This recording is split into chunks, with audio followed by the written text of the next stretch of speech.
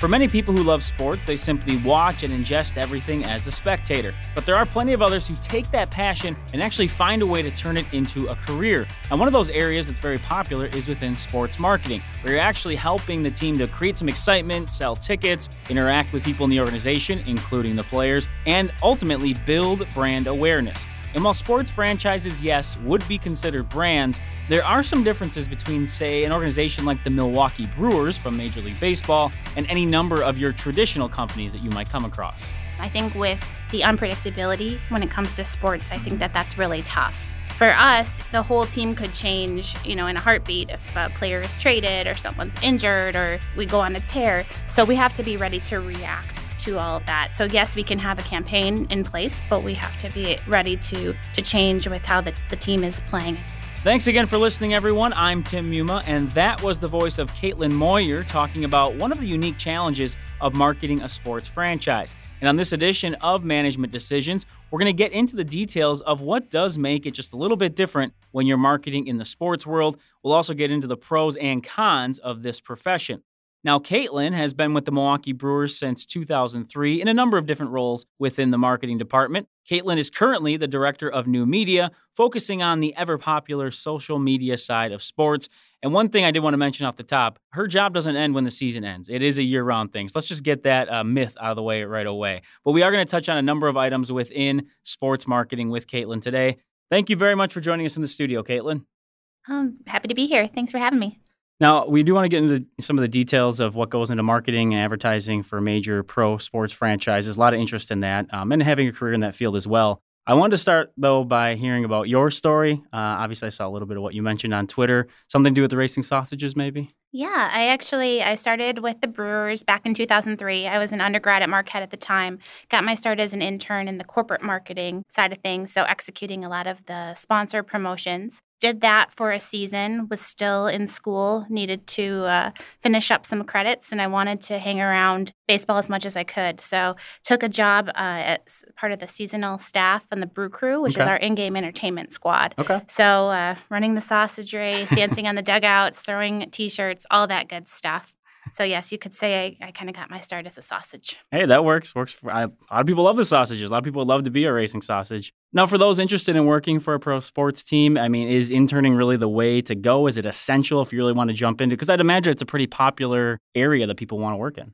I think for practically every field, internships are probably one of the best ways to get your foot in the door, for one thing, and also just to test out the waters. Mm-hmm. For me, I had interned actually at a radio station before baseball, and I found out that radio was not for me. So I tell students, it can help you figure out what you want to do. It can also help you figure out what you don't want to do. Sure. Also for me with the Brewers, getting my foot in the door, having people know who I was, it really helped when a full-time position did open up and I applied, that I had some experience and knew some people there. Well, I'm glad you brought that up because that was another question I had as far as sort of proving yourself, showing interest in staying on as an employee. How did that all work for you, and how are you able to sort of present that in a professional way, not sort of like, please give me a job?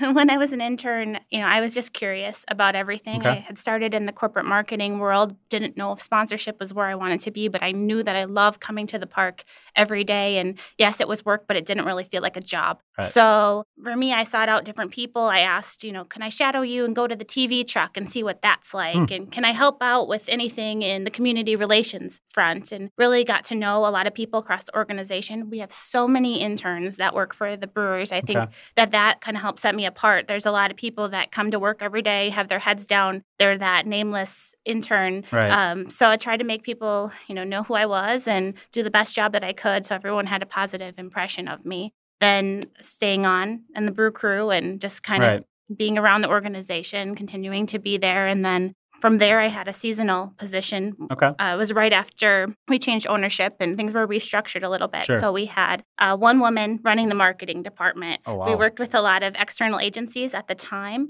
and I was hired seasonally, meaning they didn't know if they'd need me after the season to be a marketing coordinator, just a jack of all trades.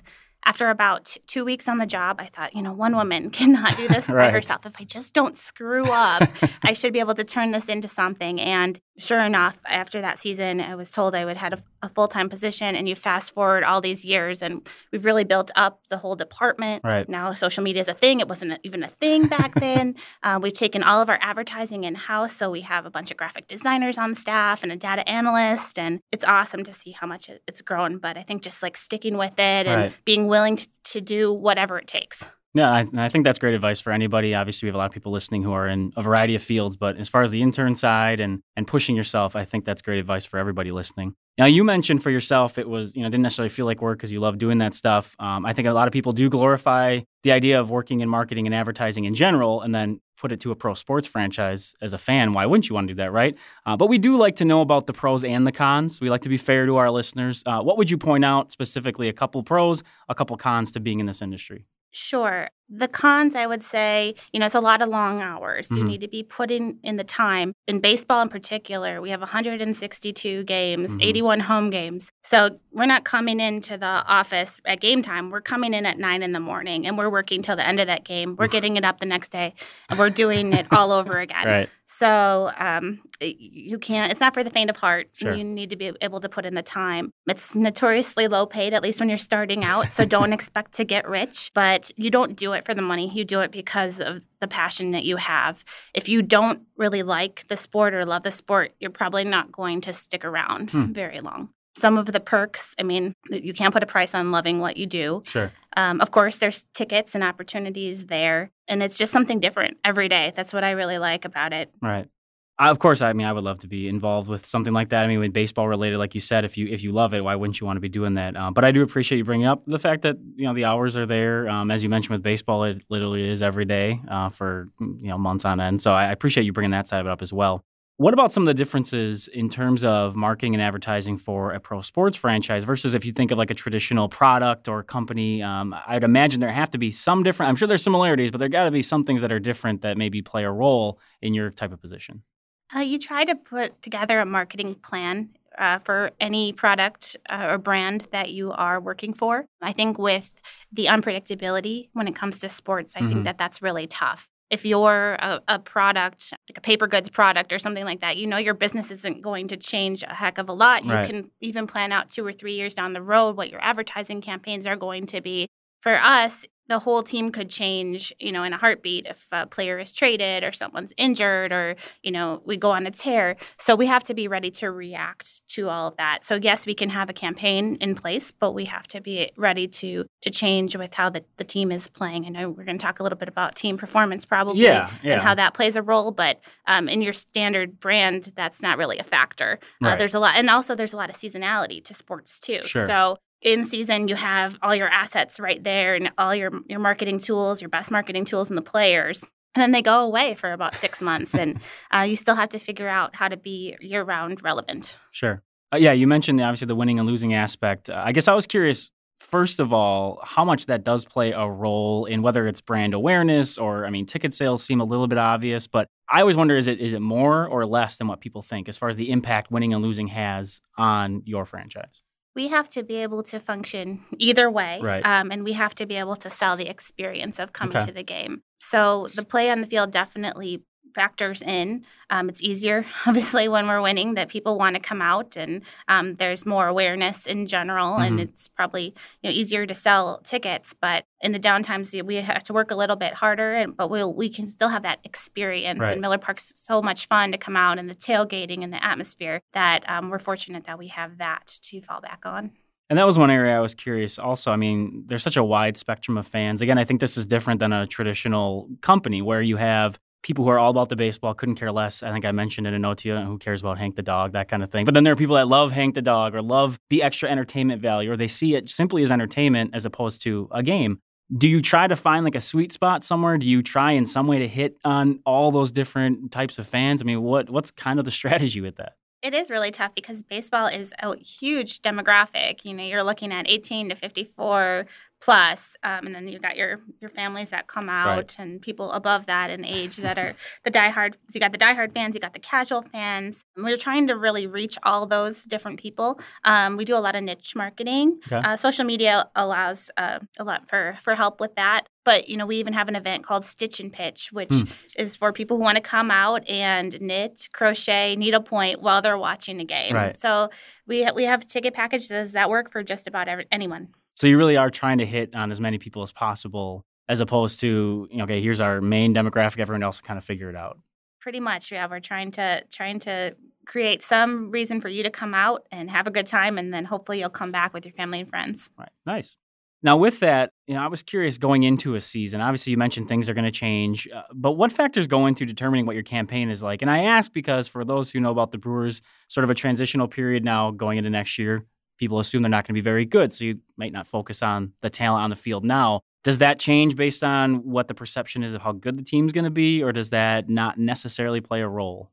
Yeah, in the marketing department, we get together and we brainstorm campaign ideas, and it will go along with what is happening on the field sometimes. Mm-hmm. So, for instance, coming off of last season where we were in first place for about 5 months of the year, right, we took our cue from the players. They talked a lot about redemption and getting back after it the next year. And so we came out of the gates kind of bold. Quickly, we saw that wasn't really the team that was on the field. So we changed course a little bit and, more fan focused, talk about the energy that the fans bring and how they're so important coming out. So, in this transitional period, like I said, we still have Miller Park is a great time. It's fun to come out here. There's a lot to do, and it's going to be fun to see young talent coming up. And, we may not win the World Series next year, but it's going to be fun to get to know these guys, and they're going to play hard. Right. I have to ask, and I didn't give it to you on the sheet ahead of time, but the whole Hank the Dog thing, as far as, it was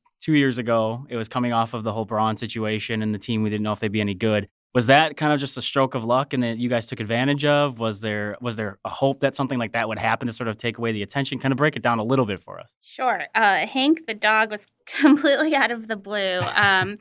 It was my first full year, headed into my first full season working in this capacity as the director of new media. So I was headed down to spring training, and I had gotten to know some of the players through some of our advertising campaigns and things like that before, but in this new role, I really work closely with them on a daily basis. So my goal in spring training was go down there, get to know the guys, get them to feel comfortable with me, and to bank some fun content for during the season. Sure. And right before I was leaving, my boss, who was down there already, Tyler Barnes, he calls me and says, "Hey, there's this little dog that wandered into camp, and we got some pictures of him. We're going to take him to the store and get him some clothes. Do you want to throw that up on social media?" Like, sure. I'm always looking for off-season content. And we put it up there with the intent of helping to find his owner. He was a, stray dog. And it just kind of exploded. And then I got down there and I saw what a lovable dog he was. I mean, he's a great personality. I think that really helped amplify the whole thing. The players loved him. And it just kept getting bigger and bigger. And after a while, when it was clear that, hey, this dog had appeared in People magazine and his owner still hadn't come forward, we were going to have to figure out what to do with him. And someone from the Brewers front office stepped up and adopted him. And now he's just part of the family. And I think that's cool to hear, just that you were able to take a situation and run with it, and obviously it paid off big time as far as fans loving it and the bobbleheads and the shirts and all that kind of stuff. So I think that's a really good example of what you can do in that capacity. Now, you mentioned it here. Of course, your bread and butter the last couple of years now has been a focus on the digital side for obvious reasons, I think. But could you describe to the listeners maybe the value, the importance, the benefit of social media when it comes to pro sports franchises nowadays? Sure. We know our fans are everywhere, and so we want to meet them where they are. We already know they're on Facebook. We know they're on Twitter during our games. We know they're on Instagram. So we try to keep up with that and put our Brewers content in front of them if they are willing to receive it. So it's been really important to way to connect with our fans. And when you think about social media, it works so well with sports. The visual, from the videos and the photographs, a great way to tell the story of what's happening with the team and with each individual game. Yeah, it is amazing how it's exploded. I mean, as you said, especially in the sports venue in the last 5-6 years, especially. How about for yourself? What are some of the more favorite things you have, or what you think is really effective? I mean, I know engaging with fans is a big part of it, but is there something in particular you really enjoyed that you've done or taken pride in? I think I'm happy that our team has embraced social media. We have a lot of young guys on the team, and as I'm seeing guys get called up, I see that first it was Twitter, that was their big thing. Now some of the younger guys are asking about Instagram, and it's kind of just funny to watch that transition. But last year, when we were winning so much, we were able to have a lot more fun with things. Everyone was loose, and content kind of created itself. Sure. So if you remember some of the Wei Chung Wang Wednesdays. I do. We did not script that. It happened. I saw the video go up and was like, okay, we need to post this like everywhere. And that was crazy. Having a guy like Will Smith on our team with the name Will Smith, it just lends itself. So we were able to take the whole bullpen to the fan cave in New York last season, and we recorded a music video. Will's got a great personality. We had him go undercover at our fan fest this past season and interview players about the team and himself, which was really funny. And then we had him, wage a campaign to try to meet the actor Will Smith. We've had a lot of fun, and it's primarily because the guys on the team embrace it. Right. Another fun thing that we were able to do, I'm personally passionate for golf. I grew up playing golf, and I love the sport. Found out that one of the players on the team was also a huge golfer. So in an effort to show, the players' personal lives and their interests outside of the field, during spring training, took a couple of the guys golfing. And so it's myself, Will Smith, and Tyler Thornburg. The three of us played a match against Kyle Loesch, and we beat him, which we should have. It was 3-on-1, but in the end, we forced him to join Twitter. He lost the bet. Oh, nice. That's how he got on Twitter, and he was one of my favorite personalities on Twitter from the get-go. That's awesome. Speaking of that, because that is a big thing that pops up, with anybody on social media, but with the players, especially Twitter, Instagram, is that something you're monitoring or the team's monitoring, helping them out with a little bit? How does that all work? Well, I educate the minor leaguers on the subject down at spring training every year with the hopes that by the time they get here, they have a good sense of it. And these guys are growing up with it now, so it's kind of ingrained. But as far as the current players, yes, every time they tweet, I basically get a text message notification and check to make sure that everything's okay with it. In my career so far, I don't want to knock on the table here, but we only had to have one instance where we said, hey, maybe that's not appropriate. Maybe you should take that down. Sure. And as you said, so many people are used to it now. They're natives of it, but that almost sometimes lends it, I think, to being too comfortable with it. And we see that across all industries, obviously, not just pro sports, but it seems to lend itself toward a little bit of back and forth. And I was curious, do you or do the Brewers at all, do you engage in any sort of fun banter with other teams? I mean, I've seen it with, say the Yankees and the Red Sox, that kind of thing. Is that something you kind of shy away from? We have before, our voice, as I describe it, we're a Midwest, a small market team. So we're not going to go talk smack with, the bigger teams, but we are able to have some fun. And, while we're all competing on the field, off the field, we're all friends. So I'm going to a conference in a couple weeks with all my counterparts, and we know each other. And because we're in social media, we all are interacting with each other on Twitter all the time personally.